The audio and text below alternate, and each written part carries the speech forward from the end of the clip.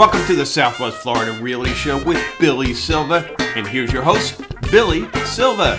Welcome to the Southwest Florida Realty Show with Billy Silva. Today, we're going to talk about this crazy market we're living in. Whether or not you're looking to buy or sell a home in the near future, it's always kind of fun to know what's going on in our local market. You've probably heard the buzz that there's a shortage of inventory and that home prices are significantly higher than they were a year ago. Or maybe you have a friend or relative who have shared their frustrations with you regarding their search in the home buying process. Since the pandemic, the real estate world has definitely been turned upside down, and it's not just here in Florida. After all, we all know what makes Southwest Florida a great place to live because we live here. And now that a large majority of folks can work remotely, people nationwide are flocking to our area so they too can appreciate all the wonderful things our region has to offer. It's definitely a great time to be a seller.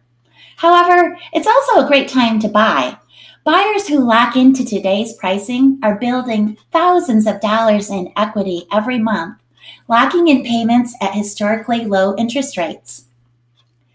Nevertheless, for a buyer, it can be extremely frustrating. I think most buyers these days feel like they're on an episode of Beat the Clock, or at least I sure do, because as soon as a home hits the market, if it's clean and priced somewhat competitively, expect a multiple offer situation within the first 24 to 48 hours. Here are some ways the buying process has changed in the last 18 months. Almost everything is a bidding process these days. This even holds true for new construction. If you're looking at building a new home in one of these master plan communities that are going up everywhere, gone are the days where you would walk into the sales office, pick your model and home site, negotiate the price and upgrades, and then watch your home be built. These big production builders like Lennar and Pulte are releasing just a few spec homes the beginning of each week with a starting bid. And then all bids need to be in by a specific time on the weekend, and then the highest and best wins. If you win, you're notified Monday morning. Same pretty much holds true for resale. It is not uncommon to see highest and best due by such and such a time on such and such a day. What does this mean to you as a buyer? Well, basically, you better submit your highest and best terms the first time around because there's not going to be any opportunity for negotiations. Unless a home has been sitting on the market without any offers for a period of time, don't expect to get the home for less than asking price. That's just not the market we are currently in. I would say 9 out of 10 homes are going for over asking price, and the data supports that. For the month of August, the Royal Palm Realtor Association, which is our local multiple listing service, reported new listings for the month decreased 7% for single-family homes and 28% for townhomes and condominiums, while median sale prices were up 23.7% and 29% respectively. That's huge, guys. It's all about economics, supply and demand. We have less homes for sale, so prices continue to increase. I often hear, oh, we're in another housing bubble, and we're going to have another housing crash like we did in 2008.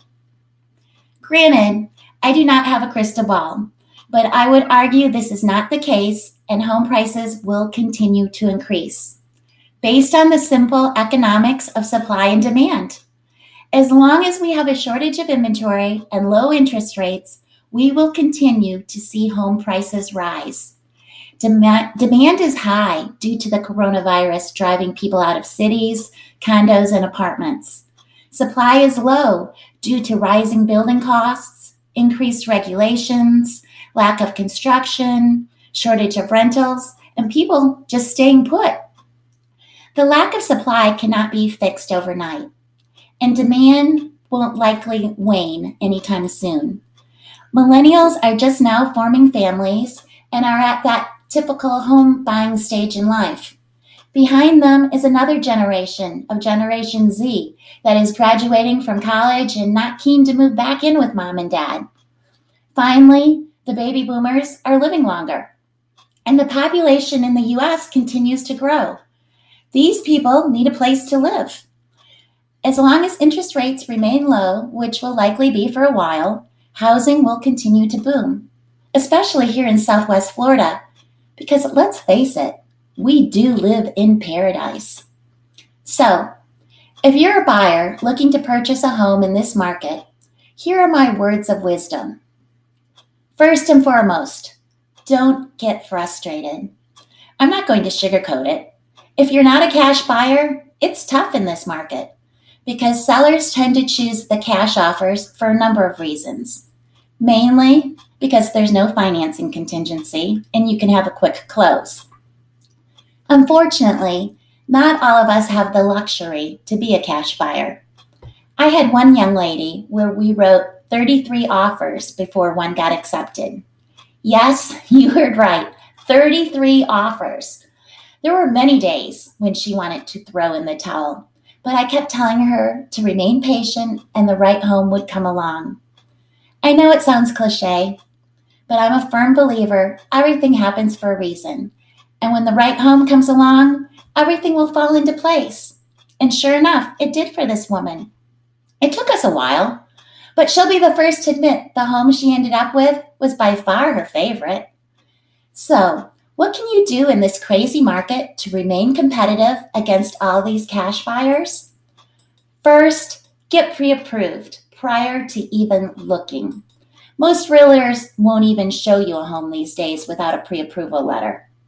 You've likely heard the term pre-qualification used interchangeably with pre-approval, but they are not the same. In this market, a pre-qualification letter means absolutely nothing. With a pre-qualification, you provide an overview of your finances, income, and debts to a mortgage lender. However, the lender doesn't pull your credit reports or verify your financial information. The best way for me to explain a pre-qualification letter is it's the lender's best guess at what you might qualify for based on a quick review of the information you provided. For example, someone could tell the lender they make $1 million, have a credit score of 850 and zero debt. But when the lender collects the physical documents and pulls their credit, they may discover they only have 32 cents in the bank and a credit score of 420. See why a pre-qualification letter isn't worth much? So with a pre-approval, however, it's actually gone through underwriting, which is the actual decision maker on the loan process. Once you've received a pre-approval, your loan still isn't pre-approved, but you could formally get an approval pretty darn quickly, and your financial information supports the loan that the lender has approved you for. So not only is a pre-approval letter more solid, the financing process will also move much quicker. Secondly, make your offer as clean as possible. In today's market, sellers are not entertaining offers that are contingent on the sale of another property or have other financial constraints. Don't ask for seller concessions, which are things that a buyer asks for outside of the offer price, such as help with closing costs. When I'm representing the buyer, before submitting an offer, I call the listing agent to see what's important to the seller. Do they need a quick close or a longer close? And any other terms that may be important to them. So that way we can write those into the offer. For example, if they're concerned about taking their home off the market for a long inspection period, why not shorten the inspection period? A lot of realtors are recommending you waive the inspection contingency completely, but unless the seller has provided inspection reports from a reputable company or it's brand new construction and under a builder warranty, I would not recommend that tactic. Don't waive inspections. The most expensive repairs are the ones nobody saw coming.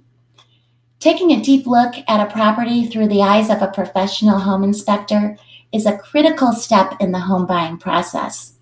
There's no reason, none whatsoever, to give up the right of an inspection. You need to understand exactly what you're purchasing. Just like I would not recommend waiving the financing contingency if you're getting a loan, which also seems to be a hot trend these days. Even if you've been pre-approved, it's still not a done deal. A loan can still be denied after pre-approval. And then if you've waived the financing contingency, you're still liable for the purchase of the home. Buyer's agents who are encouraging you to do these things may not necessarily have your best interest at heart and are more concerned about making a commission. However, there are some strategies that can be used in this current market to help you be more competitive and win over these cash buyers. One I use quite frequently is the escalation clause. Say the purchase price of the home is $450,000, but you're willing to pay up to $475,000. We know there are multiple offers on the table, but we don't know if that means the listing agent has 2 offers or 22 offers. So we don't want to go in there with guns blazing and offer $475,000 when there may only have 2 other offers at $460,000.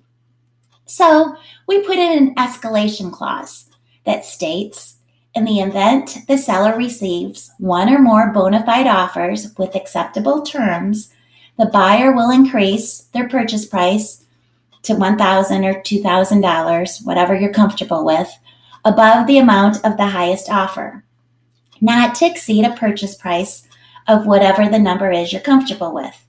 In this scenario, it would be $475,000.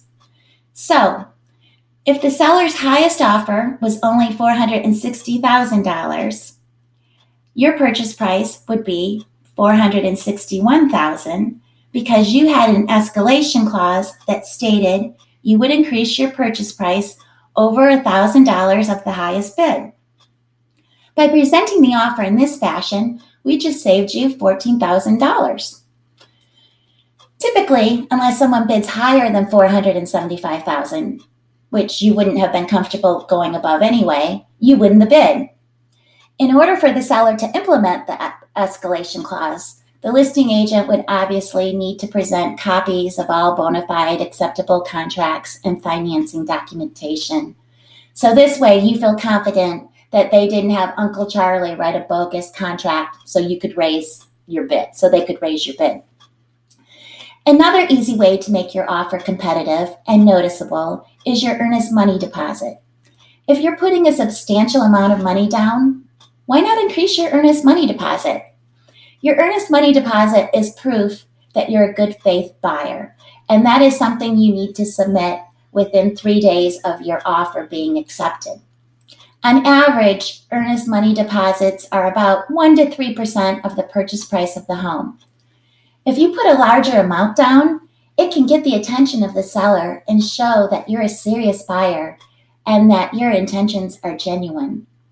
Ultimately, the earnest money deposit goes towards the purchase price of the home anyway. Another approach we're seeing frequently is sellers are asking buyers to pay any appraisal gap. With home values increasing faster than the comps can keep up, which is another issue that's complicating transactions for both buyers and sellers in this market, because comparable sales are not catching up to market values. And this will likely continue while demand outpaces inventory at such remarkable rates, and sellers are expecting the buyers to pay the appraisal gap, which is another reason why sellers and listing agents like cash buyers, because they don't have to worry about the home not appraising. When you get a loan, and an appraisal is necessary part of the home buying process and impacts the amount you can borrow from your lender in the form of a mortgage loan. In recent months, it's become increasingly common for an appraisal to come in below the contract price of the house. This goes back to what we were just talking about. Comparable sales are not catching up to market values. Your home loan is based on the appraisal's estimate of the home's fair market value. The appraisal determines this fair market value through data, comparable properties chosen within a specific time frame, and subject area to confirm the property's value. The process is designed to keep your lender from lending you more than is needed to purchase the home.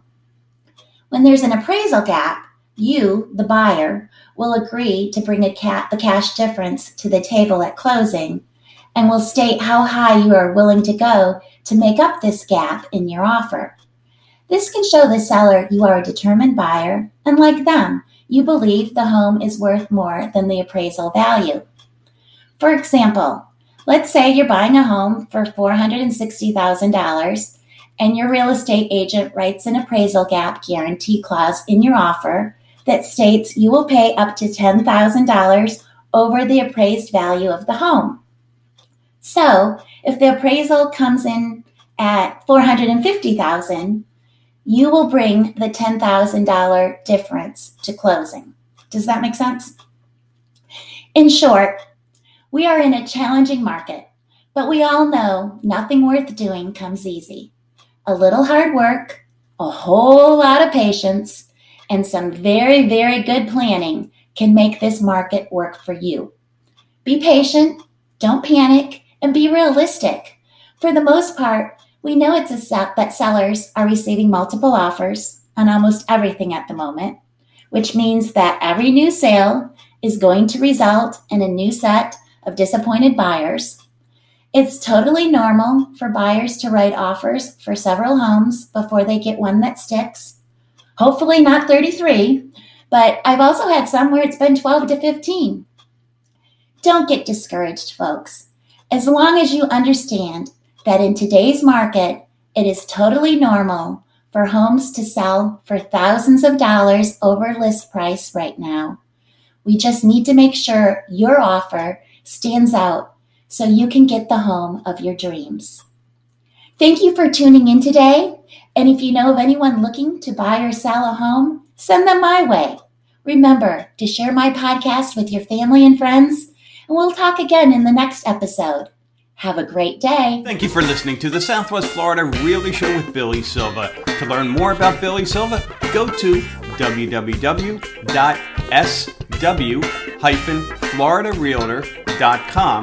That's www.sw-floridarealtor.com or call 239-247-2490.